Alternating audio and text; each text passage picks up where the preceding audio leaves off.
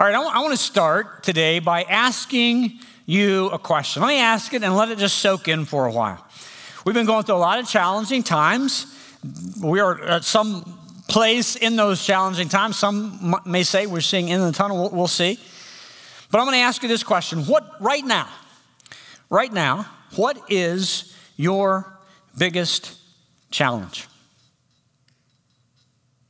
Right now, what is your biggest challenge? And, it's a privilege for me to stand up here. It's a privilege for me to open God's Word. But I always know that when I'm standing up here, I am standing before and able to teach Scripture to the movers and shakers in Pittsburgh, right? Movers and shakers in Pittsburgh. You guys are leading businesses. You're leading people. You're doing a lot of things. And so my question is, as we look at God's Word tonight, what is your biggest challenge? What is holding you down or holding you back? I just want you to answer that in your heart. What's holding you down? What's holding you back? What obstacles seems to be in the way of where you are right now and where you want to go? I went to the dentist this past week, just a regular checkup, and my teeth are fine, by the way, just in case anyone was wanting to know. And the people in there said this. They said there's a dental epidemic going on. Anyone heard this? It was written up in the New York Times. There's a dental epidemic. They are seeing several cases a week of what? Cracked teeth from stress. I said, you can crack your teeth from stress. And they said, yeah, just grinding your teeth. Loneliness is one of the issues that we're going through. So I'm going to talk about some of these things this evening, but here's what I want to do today as we look at these, whether it's emotional one, whether it's economic, whether it's spiritual. Here's what I want you to know. Here's what I want you to take away today, all right? God is fully capable of delivering you from whatever is holding you down and holding you back. You believe that? Whatever you say, loneliness, challenges, relationships, fear, doubt, God is fully capable of delivering you from whatever is holding you down and holding you back. Now, that's not positive talk. I want to show you from Scripture the truth of that. Take your Bibles and open to Exodus as we continue working our way through Scripture. And let me set the context for our passage today. Genesis chapter 12 and 15, God promised Abraham that the nations of the world would be blessed through him. He repeated that promise to Abraham's son Isaac and Isaac's son Jacob. Jacob, as you know, his name later was changed to Israel. And Jacob had 12 sons, and they became the 12 tribes of Israel. One of Jacob's sons was a man named Joseph. We saw last time how God orchestrated Joseph's life and placed him in second in command of Egypt. And through Joseph's leadership, Egypt was protected during 7 years of famine. 7 years of famine. During that time, Joseph's dad and brothers and their families moved into Egypt in order to get food, and they ended up staying there. So when we open Exodus chapter 1, look at verse 5, and the descendants of Jacob were 70 persons, 66 had come.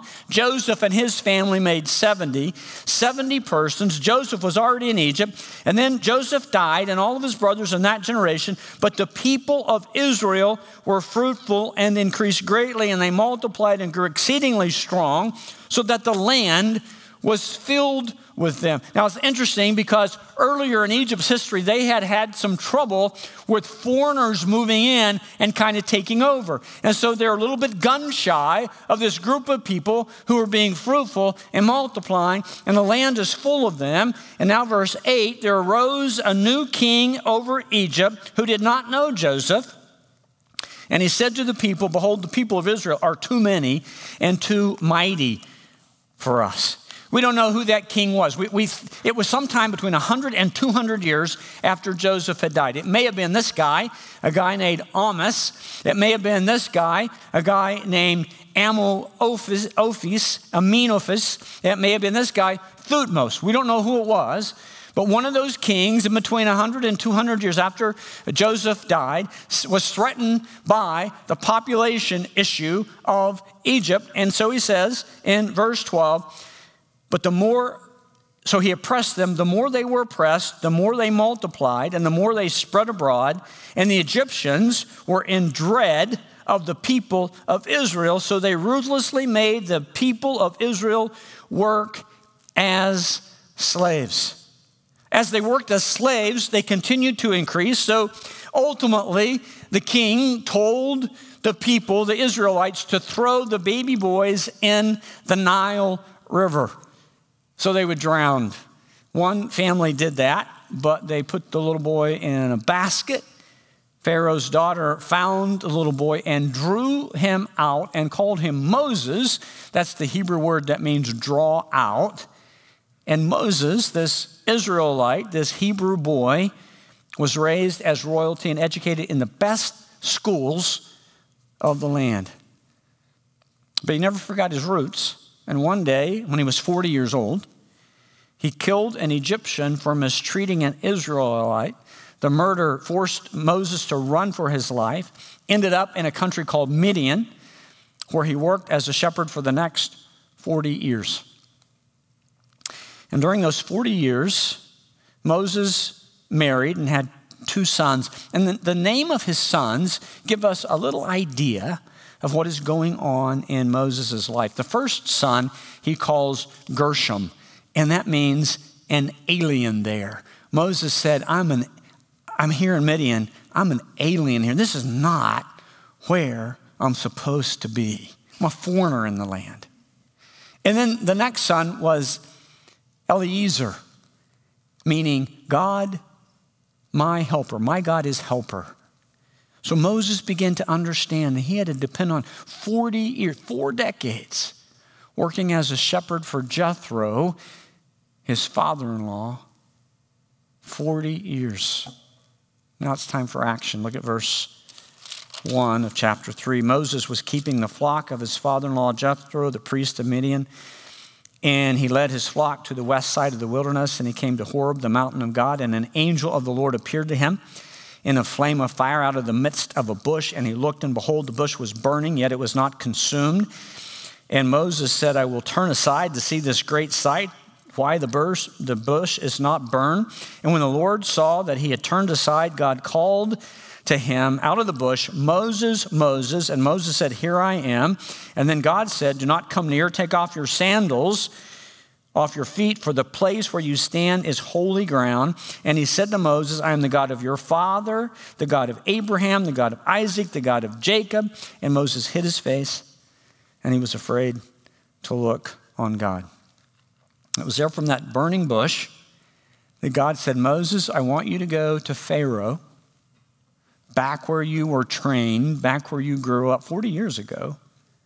And I want you to go right before Pharaoh and tell him to let my people go. Deliver them from slavery in Egypt. And Moses said, God, I don't know why you've waited so long. It's about time, right? Not quite. Moses was filled with excuses why he couldn't go, just like sometimes we are filled with excuses when God's calling us to something big, greater than us. The first excuse, and I'll just go through these quickly, see if you can relate to these. In chapter 3, verse 12, Moses said, who am I? I'm not worthy. It's been a long time, God, since I was in Egypt. I'm just not worthy to go. You ever felt like that when God's calling you to do something? God, with my past, are you serious? I know people today held back and held down because of something they've done in their past. And when God calls them to something great, they say, no, I don't think I'm worthy to do that. God reminded Moses, I got your back. When I'm with you, I'll never leave you. I'll never forsake you. I will make sure that what I call you to do, I'll give you everything you need. Moses, I am worthy is not an excuse. So Moses came up with another one. He said, okay, I'm not worthy, but God, I don't think you can pull it off. Pharaoh? Getting the people out of there? Who am I going to say even sent me? And God gave his 5-word resume. You know what that is? I am that I am. You just tell him, I am sent you. I am is the word, the name of God in English, Yahweh. The to be verb. I am self-existent. I am all-powerful. All you have to say is, I am sent you. Third excuse, Moses said, yeah, but what will people say? What will people say? You ever had that excuse? I don't know. What might my family say? What will others say? I know you're calling me to something, but I'm not sure others will agree with it, will support me with it. They don't think I'm crazy. So God demonstrated his power to Moses to say, you know what? It doesn't matter what people say. It only matters when I'm with you.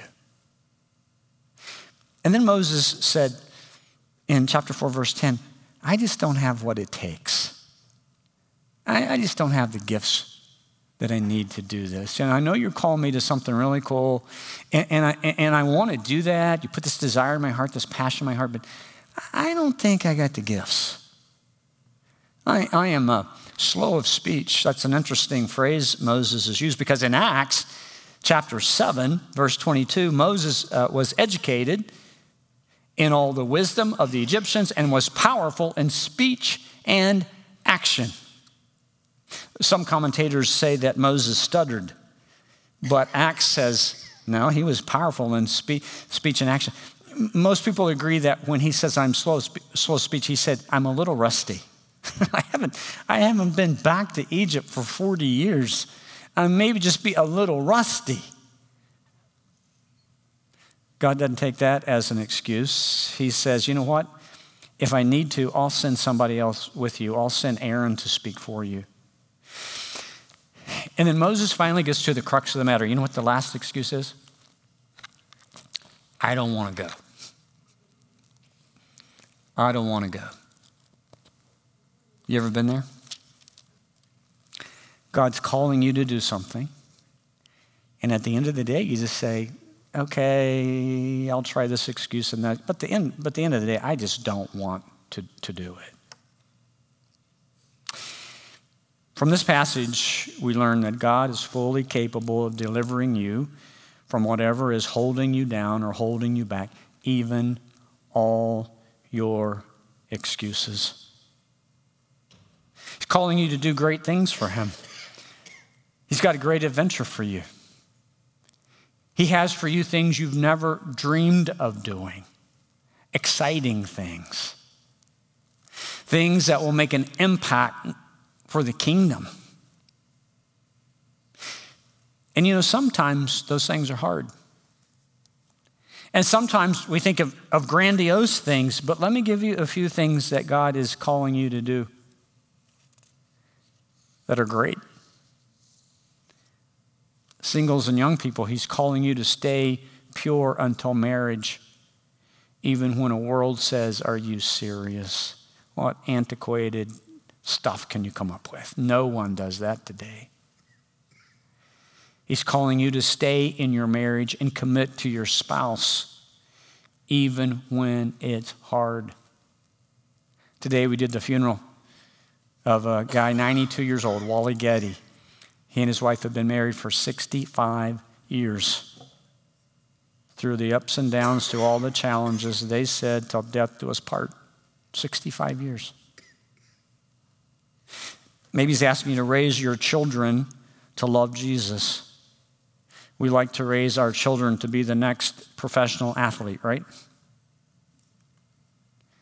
But how about raising them to love Jesus, which means you got to really show them how to love Jesus. Integrity on the job. Confidence in a world of fear. People are cracking their teeth due to stress, guys. And we get to show them, here's what it looks like.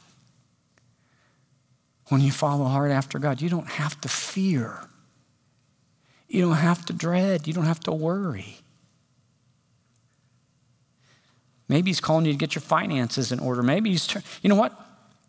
Maybe he's calling you to turn off the mute button in your spiritual life and finally speak out for Jesus. Instead of talking about politics all the time, wouldn't it be nice just to speak out for Jesus? You see, God is fully capable of delivering you from whatever's holding you back, whatever's holding you down, even your excuses. You know, excuses at the end of the day are really just an expression of our doubts and fears and insecurity. And God is fully capable of delivering you from whatever it takes that's holding you back and holding you down. So God led Moses back into Egypt, caused 10 plagues to come over the land of Egypt, demonstrated his power and delivered the children out of slavery. They had God's presence before them as they were going. God went before them by day as a pillar of fire, or a cloud, and a pillar of fire by night. So wherever they were, night or day, they saw God's presence right with them. And then one day, they woke up to see something they did not want to see.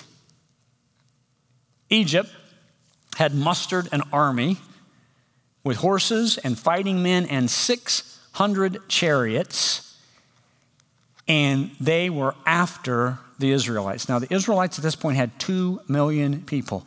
You don't go fast with 2 million people, do you? 2 million people. The Israelites, they could see the dust kicking up in the background. And before them was what? The Red Sea, right? They were literally between a rock and a hard place. And they cried out to God, and they said, God, why did you bring us here? Let's surrender to the Egyptians, and at least we won't die here in the desert. It'd be better to return to slavery to die here. Boy, fear causes us to forget what God just did. And fear always causes us to want to surrender, doesn't it? And one of my favorite passages in all of Scripture, Exodus chapter 14, verses 13 and 14. And Moses said to the people, fear not, stand firm, and see the salvation of the Lord, which he will work for you today. For the Egyptians whom you see today, you'll never see again. The Lord will fight for you. You have only to be silent. Leave that up. Let's read that again. Let's read that together. Ready? The Lord will fight for you, and you have only to be silent. That word silent, you know what it means? It means stop panicking. God will fight for you. Just stay calm. Don't fear. Don't worry. Don't let doubt take over. Don't worry about uncertainty. God will fight for you. Just stay calm. And God demonstrated his power. One, by stopping the Egyptian army and then opening the Red Sea and kept the Egyptian army at bay while the children of Israel walked through on dry ground. See, God is fully capable of delivering you from whatever's holding you down and whatever's holding you back, even your biggest obstacle. So what is it? What's holding you back? Fear? Guilt? Talked with a guy this week. Something happened in his past long ago. Some great things is happening now, but he says, I can't get over the guilt. Regret? Worry? Anxiety? Uncertainty? Pride? What will other people think if I really get serious about following God? Trying to fit in? God can handle your biggest obstacle. Look at chapter 14, verse 15. Remember in verse 14, God says, the Lord will fight for you. You only have to be silent. Moses says that about God, right? Right? Now look at verse 15. The Lord said to Moses, why do you cry out to me? Tell the people of Israel to go forward. So there we see that being silent and remaining calm doesn't mean we stand still. How many times have you heard people say, I can't wait until we get back to what? Normal. When are we going to get back to, say it, normal? Do you know when we're going to get back to normal? Never. We're never going to get back to normal. The future will never be like the past. Every day is new. Your mercies are new every morning, Lamentations. Great is your faithfulness. We're never going to get back to normal. I have people say, what's it going to be when can we at the Bible Chapel just get back to doing what we used to do? Never. It's all new. The great theologian J.I. Packer just died in July. He was in his 90s. When he was 88, he wrote this book, a little book called Finishing Our Course with Joy. And in the book, Packer addresses people who always want to go back to the good old days. Listen to what he says. Daydreaming and indulgence of nostalgia are unhappy habits, making for unrealism and discontent. Like all bad habits, they tighten our grip on us. They tighten our grip on us until we set ourselves against them and with God's help break them. Elderly retirees are prone to find that a disciplined breaking of them is an increasingly necessary task in life's last lap, in which steady, looking ahead at each present moment becomes a bigger and bigger factor in our inner spiritual health. That's good stuff. Think about that. Daydreaming and indulgence in the past are unhappy habits. We do not go back to the good old days. We always move with Christ, what? Forward. And that takes a steady looking ahead at each present moment, because a bigger and bigger factor, that becomes a bigger and bigger factor in our spiritual health. By the way, that's what Paul says in Philippians chapter 3, verse 13. One thing I do, forgetting what lies behind, right? That's in the past. I can't do anything about that. And straining forward to what lies ahead, I press on toward the what? The goal for the prize of the upward call of God in Christ Jesus. And then Paul says this, let those who are what? Mature think this way. Let those who are mature think this way. Keep moving ahead.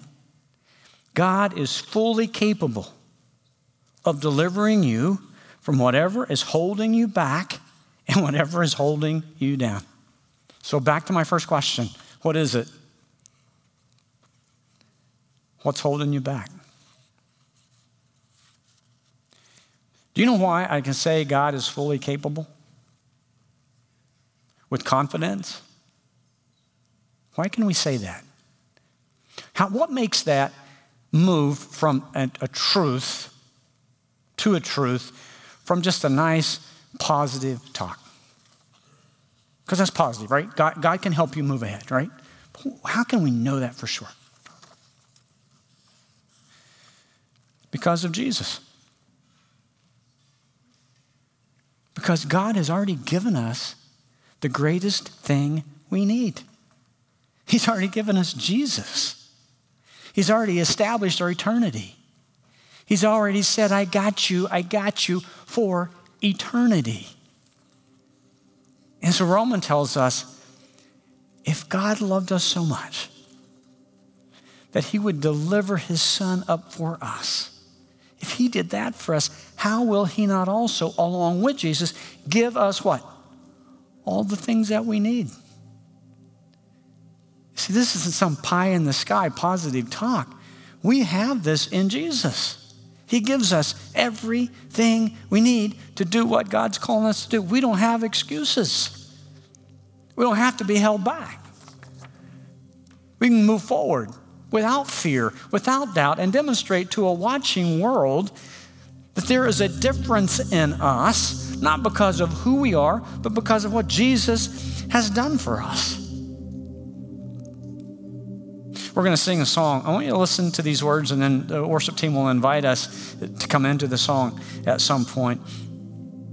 Man, it describes who we are. There I was empty-handed. You guys feel like that? I do sometimes, right?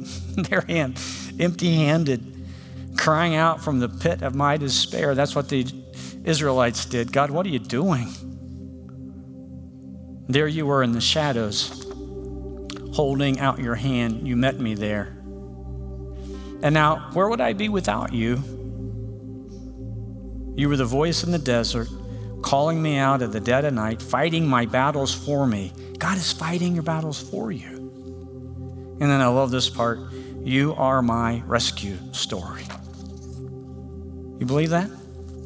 You are my rescue story. I want you to think about that first question. What's holding you down? What's holding you back? What's challenging you? And then let God speak to you through this song, through his word. No excuses. No obstacles. God is your rescue story. Lord, remind us now that you will rescue us and you'll move us ahead and you'll take care of the obstacles.